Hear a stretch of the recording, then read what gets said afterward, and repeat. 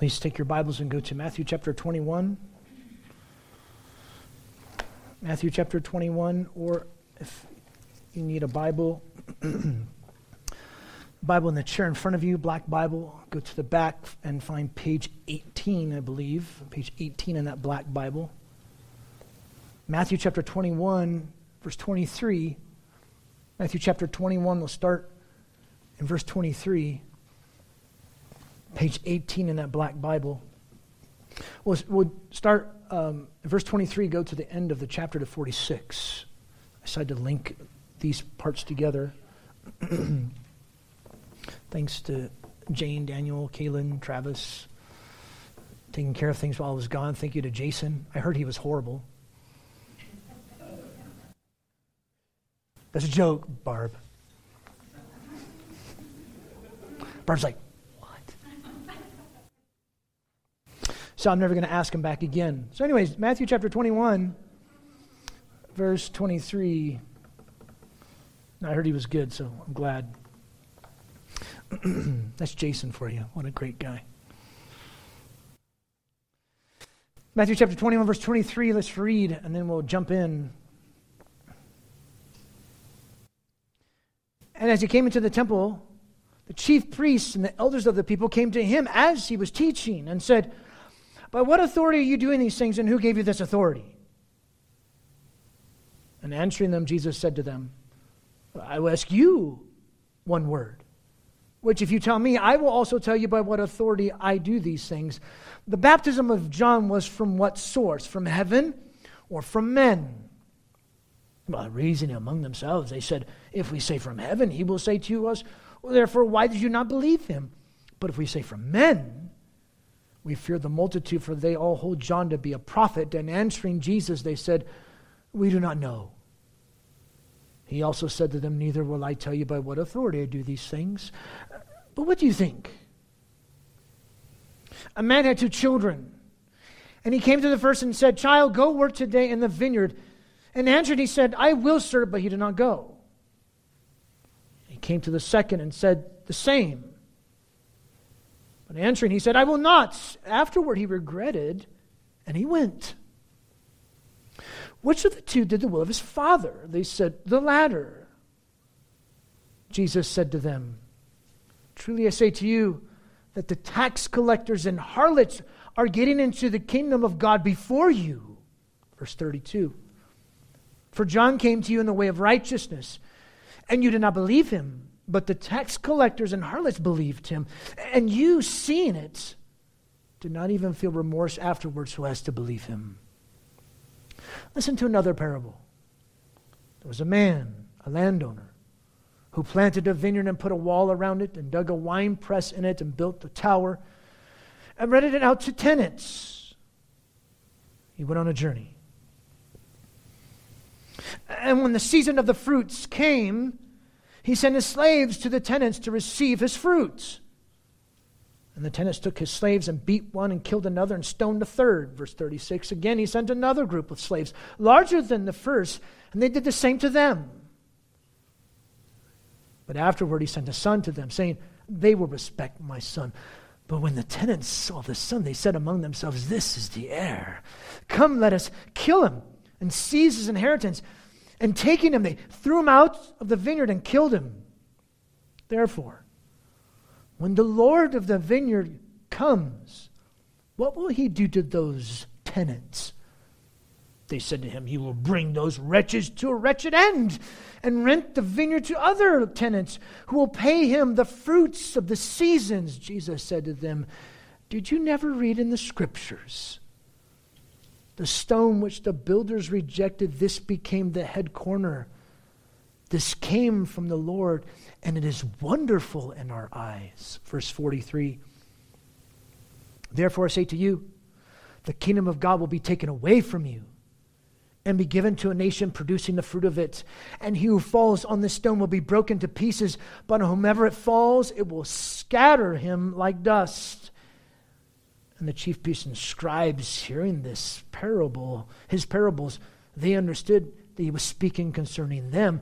And seeking to seize him, they feared the multitudes because they held him to be a prophet.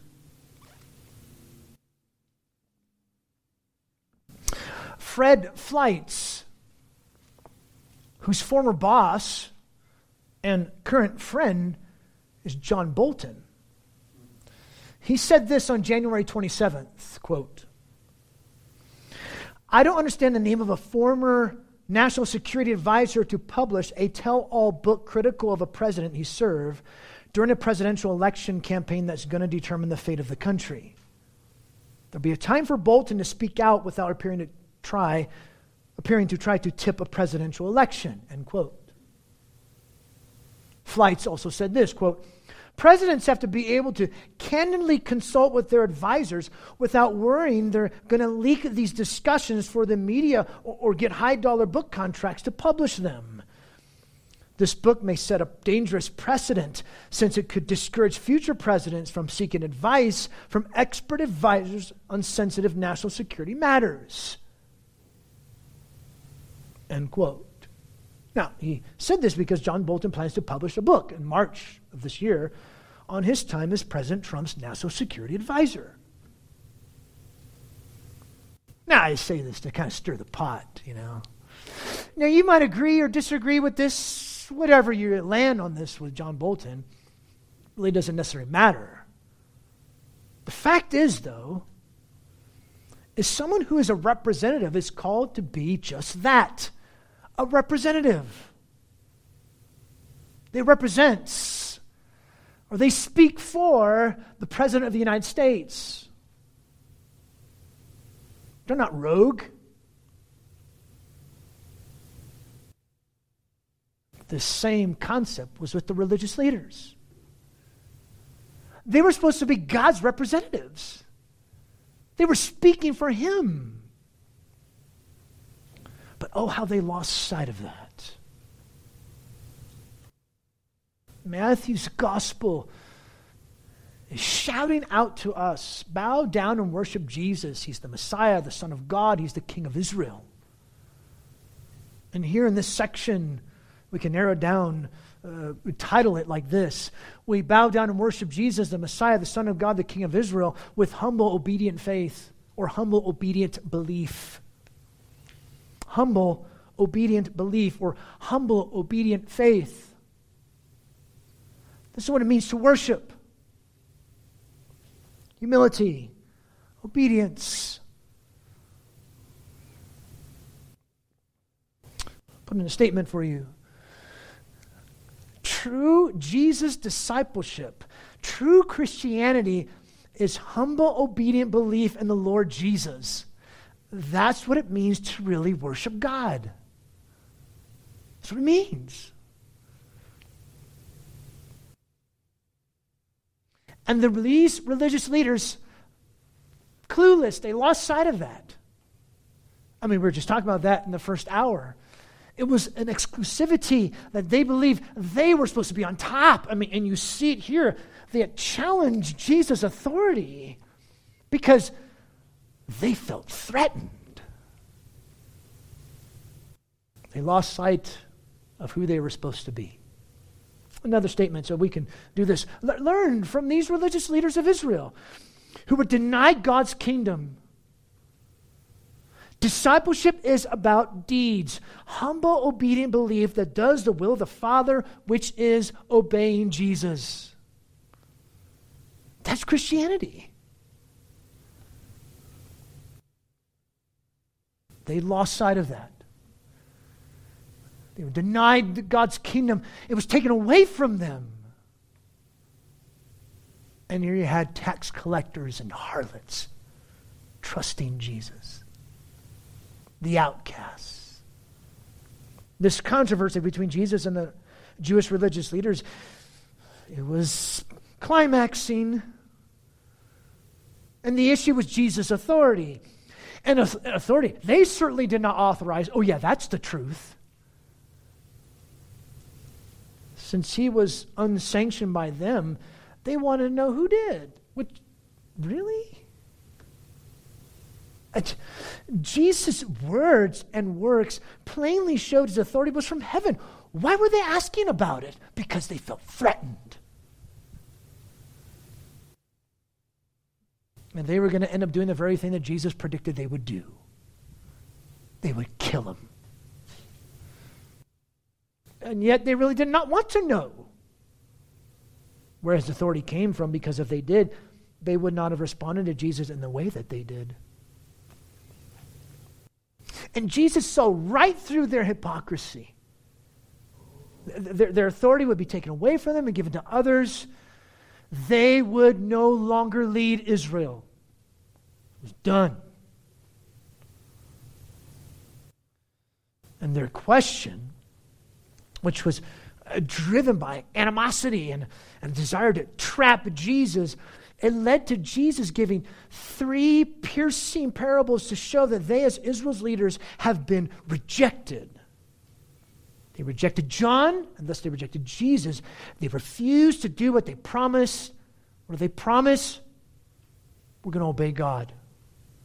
But they didn't. And of those 3 piercing parables, today we're going to see 2 of them. Next week we'll see a 3rd.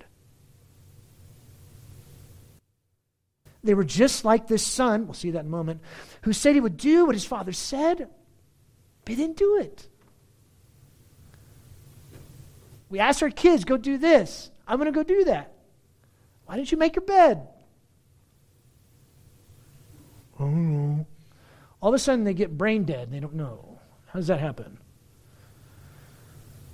They do know. They did not do what was promised.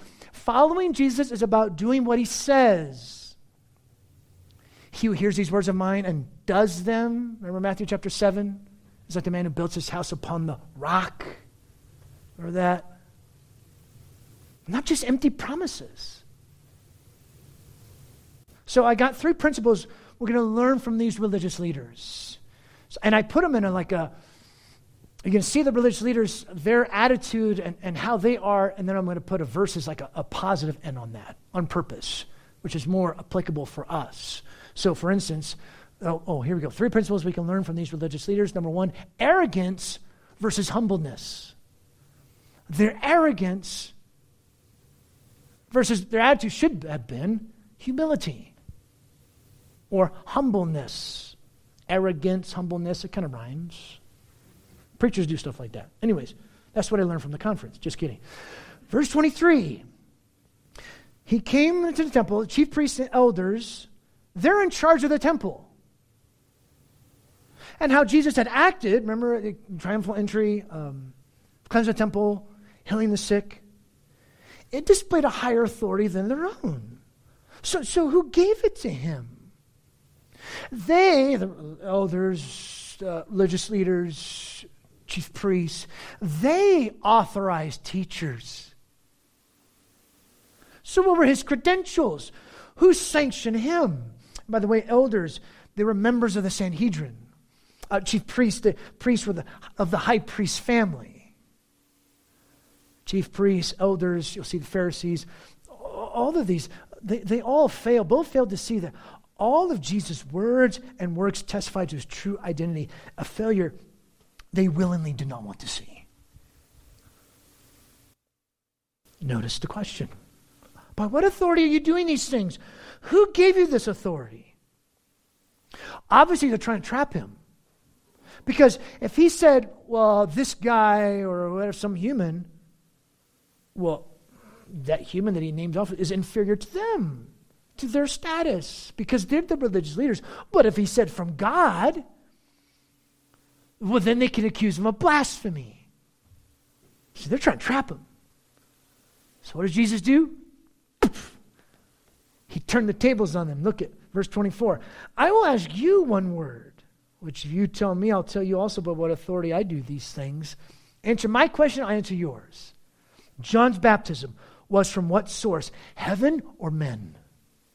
Their attempt to trip Jesus had failed. Oh, the tide had turned. And they're in a quandary. Notice, there in verse 25, reason among themselves, we say from heaven, their disbelief would be exposed. Well, I don't want that to happen. Well, if we say from men, all the people get mad at us. Why? Because they thought of John as a prophet. All these people from all over the Roman Empire, they heard about John and they considered John to be a prophet. Verse 27, answering, we don't know. They claimed ignorance, which in essence betrayed what they really thought about John. What did they think about John? He was a farce. He was a nutcase. They did not affirm John in his ministry. They refused to believe John. And Jesus knew that. Their answer was a sham. One writer put it like this, quote, if they cannot tell whether God was at work in John the Baptist, they are not competent to question and judge Jesus, end quote. That's so true. See, neither side was politically practical. Notice Jesus, neither will I tell you by what authority I do these things. I won't tell you by what authority I do these things, which really does show the source of his authority, right? In that, Jesus subtly affirmed John and his ministry being likened to his own. And thus, Jesus' authority was from the same source as John's authority, from God. He nails them right here. And then he's going to drive it home farther. But before I do that, just a small point I want to bring up. A great lesson for us. We come to God with humility, not with arrogance. We got to remember God is so gracious to us. Who did they think they were? The arrogance. They position themselves before God. Friends, we deserve nothing from God. He's given us such grace, hasn't he? Great lesson for us to learn. Arrogance versus humbleness. Number 2, another one. Emptiness versus performance. Emptiness versus performance. Notice verse 28. Here's the first parable. He gives them 3 piercing parables. The first one is here. What do you think? 2 children, came the first, go work today. He says, I will, and then he doesn't go. Came to the second, says the same thing. He says, I'm not going to go, but then he goes. And I think in some versions, some manuscripts, they have it backwards. It says, I won't go, but he does. It's whatever. The point's going to remain the same. But Jesus is doing this to show they truly have rejected his authority, and he's exposing their unbelief. So the point is, what he's trying to say when he gives this story.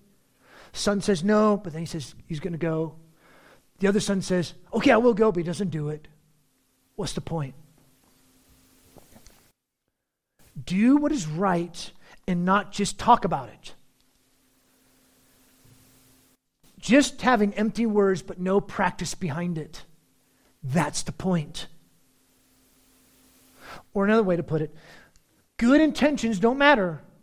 What matters is our actions, which truly show what's real and genuine. Our actions should match our words. What counts, as one writer put it, is not promise, but performance. And we don't mean performance in terms of the sense of going through the motions. That's not what we're talking about here. But performance in the sense of doing versus just talking about it. Not that words don't matter. Jesus had brought that up earlier, that they show the heart. But he's really trying to make an emphasis, because one part they say, I'm not going to go, but then they do it. The other part says, oh yes, I will go. We're going to go do it. It was nothing but empty promises. They did not do it. These fake religious leaders had a lot of words, blah, blah, blah, blah, blah, blah, blah, but no obedience to God and his word. Because notice what Jesus does. Look at verse 31. He's going to nail him here. Verse 31. Which of the 2 did the will of his father? They said the latter. He asked them to respond as a way for them to condemn themselves. Their unbelief was just like the son who said, yes, I will go, but didn't do it. Who did? Notice what Jesus says. Truly I say to you that the tax collectors and the harlots are getting into the kingdom of God before you. See, they promised to work in God's vineyard, but they did nothing. All they gave were empty promises. In contrast to that, the tax collectors and harlots believed John. They initially refused, but later they repented. As he says in verse 32, "For John came to you in the way of righteousness, and you did not believe him. But the tax collectors and harlots, they did believe him." One writer said this about the tax collectors and the harlots. He called them the no-hopers. These were no-hopers.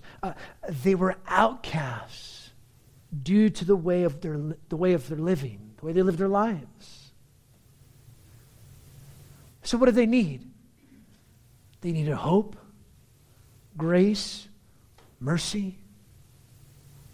And when called to repent, it was these no-hopers who responded to John.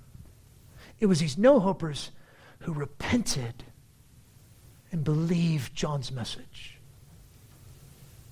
See, these kinds of people were cut off from the religiosity that was central to the chief priests, the elders, and the Pharisees.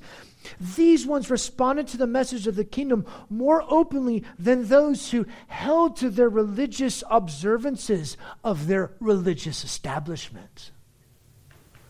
Oh, we just follow the law. We just go down our legalistic type tendencies, and we're just fine. We're better you harlots and tax collectors. Get out of here. It was these religious leaders. They didn't cause a huge scandal. They just they conveniently went through their outward motions of religiosity. But they were the ones that were guilty of not responding to the demand of wholehearted repentance and true dedication to God by belief in Jesus. They were a sham. They were liars. And here you see the most notorious, blatant Jewish sinners who would repent and believe. They entered God's kingdom before these leaders. These leaders who would not repent. These responded to John's call to repent, and they changed their whole way of living. And the leaders just balked at John. They thought he was a crazy nutcase. These leaders who should have represented God. That's what they were called to do. They were called to represent God. They weren't doing that. Remember how Jesus says John came in the way of righteousness, but the leaders rejected him? The way of righteousness denotes life and obedience to God's word. Remember that. That's going to come up again in the next parable of the wicked tenants. Denotes life and obedience to God, which the leaders did not do. The leaders didn't do that. They were like that fig tree. Remember the fig tree? Just had leaves. And Jesus walked up to it because it looked like it had fruit. He was going to pick the fruit. There's no fruit. No fruit at all. And you know something? Even the changed lives of tax collectors and harlots, that didn't even faze them. Look at the next part. Look at here. The next part, verse 32. And you, seeing this, did not even feel remorse afterward so as to believe him. What's he saying?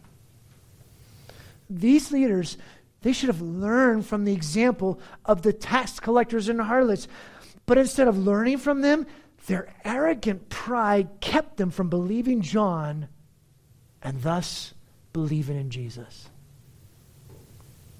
I mean, when you see someone who responds to Christ, doesn't that excite you? When you see someone who who is walking in the path of wickedness, and yet their life just changes. I mean, this should excite you, right? You don't go like, oh, that's horrible. Get out of my face, man. I don't want to be around you. You'd be like, what's wrong with you? You don't say stuff like that, right? You don't act like that. That's exactly the way the religious leaders are acting. They had no remorse. They didn't care about tax collectors and harlots. Their whole lives changing. It didn't even faze them. What? And these guys was Israel's leaders?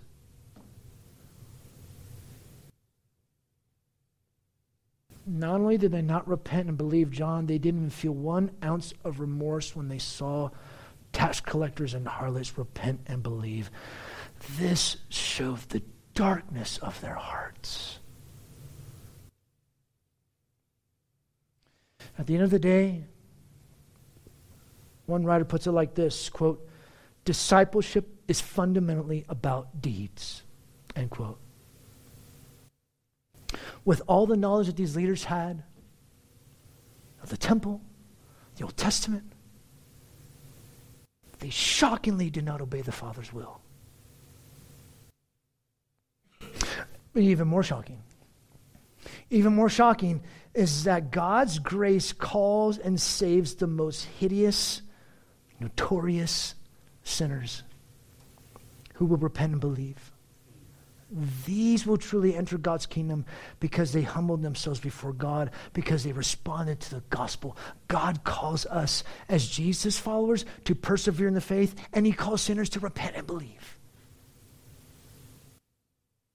It just goes to show you that entrance into God's kingdom is promised not just to those who say it, but to those who actually respond to Jesus. That's why it comes down to this.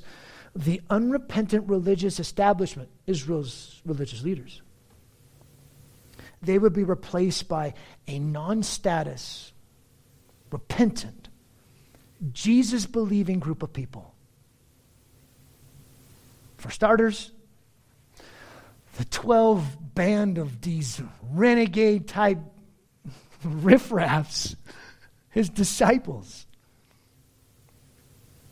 Israel's leaders and the people, they're going to pay severely for rejecting their Messiah. All would end up suffering. Israel as a nation would be hardened to the gospel so that the fullness of the Gentiles may come into the kingdom. That's what we just read in Romans chapter 11. But it would be Jesus' 12 disciples who would pave the way for it, the foundation for the church, which leads us into the last point for us to learn. Defiance, or you can even use the word obstinance versus compliance.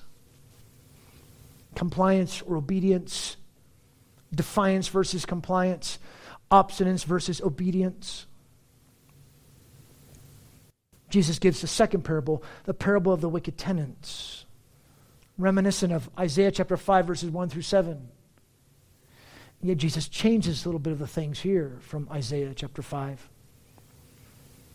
So again, defiance versus compliance. Or if you want an O word, obstinance versus obedience. You see how the leaders are responding versus how they should have been responding.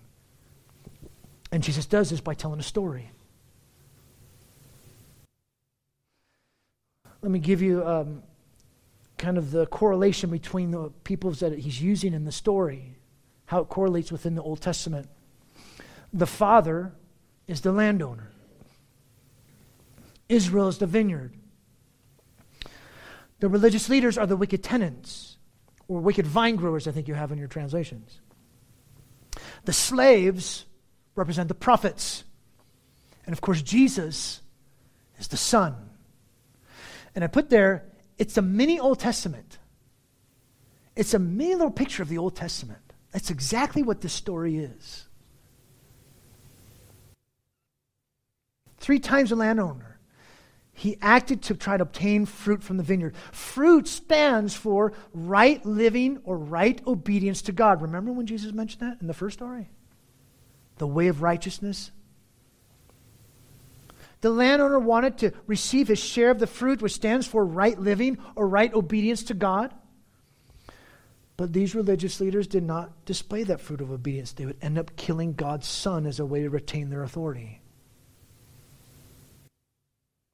Jesus as the Son was the final culmination of the Father, and the people rejecting Jesus was their final rebellion. Notice how God was extremely patient with the leaders of his people, who were consistently rejecting the messengers, the prophets. But he wanted the fruit. The landowner was calling for the fruit, which again, the fruit equals life in obedience to God and his word. And yet notice, he says here in verse 35, the tenants took the slaves and beat one, killed another, and stoned a third. He sent a second group. They did the same thing to them. These defiant, disobedient, obstinate tenants refused to give the fruit to the landowner, which was his land. They thought they owned the vineyard, which stood for God's kingdom blessings. They had failed to remember God's grace. God was gracious to Israel. Israel didn't deserve any of this stuff. The religious leaders didn't deserve any of this. God was showing his grace to them. Israel was the vineyard, God's kingdom blessings was the vineyard. It was there. They were supposed to give it to him, but they took it for themselves. God will replace these obstinate tenants with new true ones. The mistreatment, by the way, of the landowners' slaves depicts Israel's constant rejection of God's prophets in the Old Testament. Notice, God is a kind, patient, compassionate God who showed mercy to these rebels. 3 different times, and the third time he says, I'm going to send my son, they will respect my son. Notice, this is the heir. Come, let us kill him and seize his inheritance. Verse 39, taking him, they threw him out of the vineyard, which depicts Jesus being killed outside of the city of Jerusalem, and they killed him. Verse 40, when the Lord of the vineyard comes, what will he do to those tenants? He asked them this, and they walked right into their own judgment. Their own words would condemn them. Notice, they said, he would bring those wretches to a wretched end. Yep, exactly. Verse 42. Jesus said to them, have you never read the scriptures? He quotes Psalm 118, verse 22. You're ignorant. But they proclaim to know the scriptures so well. Did they really not read it? Of course they've read it. But did they really read it? The builders had rejected the stone which became the foundational cornerstone, which is Jesus himself. And this stone would be the corner of 2 walls, so not only would it count as like the foundation, like the piece as they laid the foundation, but it would set the position of the whole rest of the building. Jesus was the head corner. And notice, this came from the Lord, and it's wonderful in our eyes. It's marvelous in our eyes that God has done this. And here comes one of the most debated passages in Matthew's gospel, if not in the whole Bible.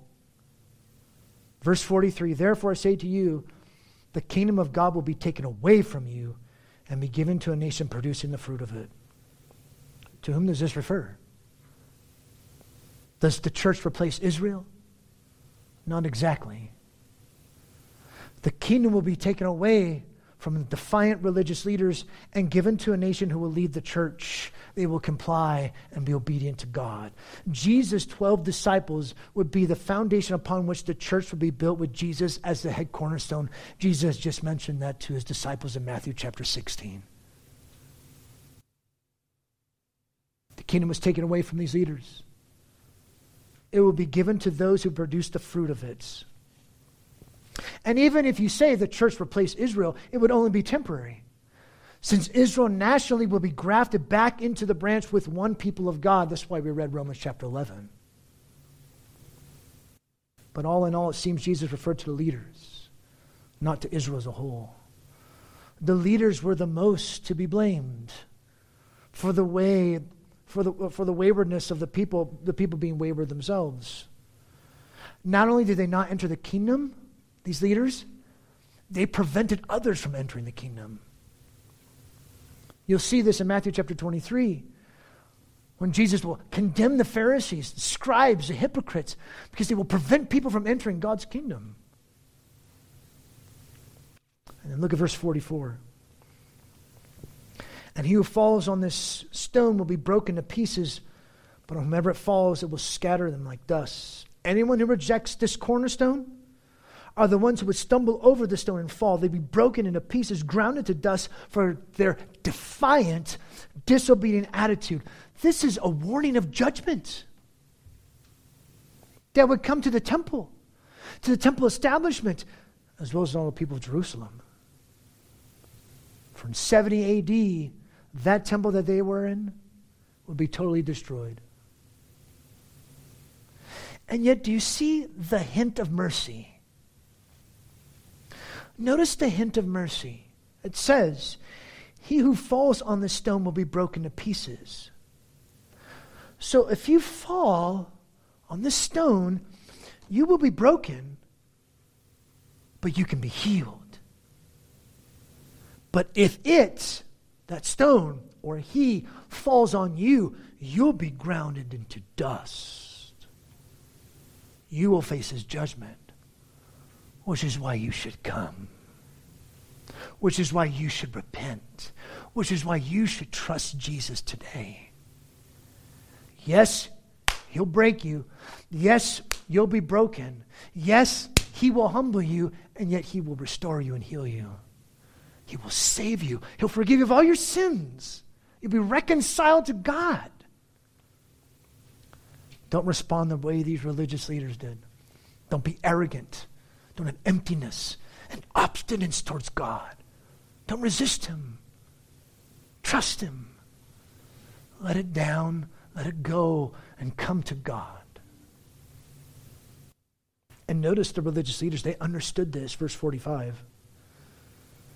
When they heard this parable, they understood that he was speaking concerning them.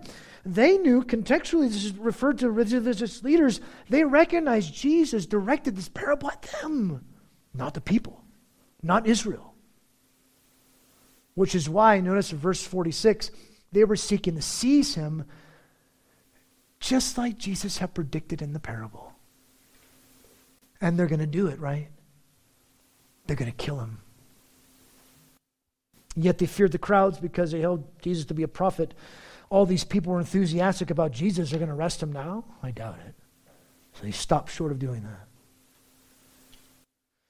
You know, that fig tree illustration earlier in chapter 21, it kind of lies in the background of what would happen next with the religious establishment, questioning Jesus' authority. They didn't believe John, which means they wouldn't believe Jesus, in opposition to the tax collectors, in opposition to harlots, these notorious sinners. And yet the fruit they were to yield, which is right living, obedience to God, barren. So the place of authority will be taken away, and it'll be given to those who would rightly lead God's people by building upon the head cornerstone, building upon Christ. So learn. Learn from these religious leaders who were denied God's kingdom. Discipleship is about deeds. Humble, obedient belief that does the will of the Father. Obeying Jesus. Humbleness. Performance. Compliance. Obedience. That's discipleship. Learn these truths from these religious leaders. Learn these principles from God's word, from what happened to them and their arrogance before God. True Jesus discipleship, true Christianity is humble, obedient belief in the Lord Jesus. That's what it means to really worship him. You go all through the motions, but right living before God, because he's been so gracious to us. You're so amazed over his grace to you, you just can't help but respond in worship. And so help us, Father.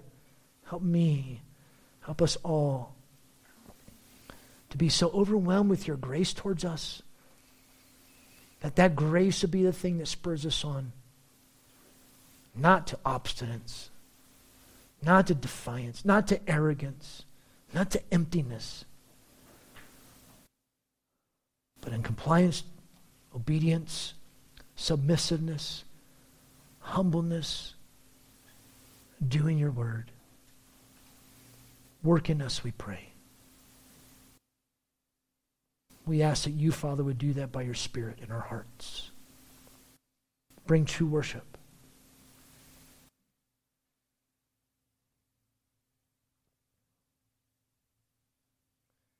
I encourage you at this time, as we normally do each Sunday, a time of silence for you to think and to ponder.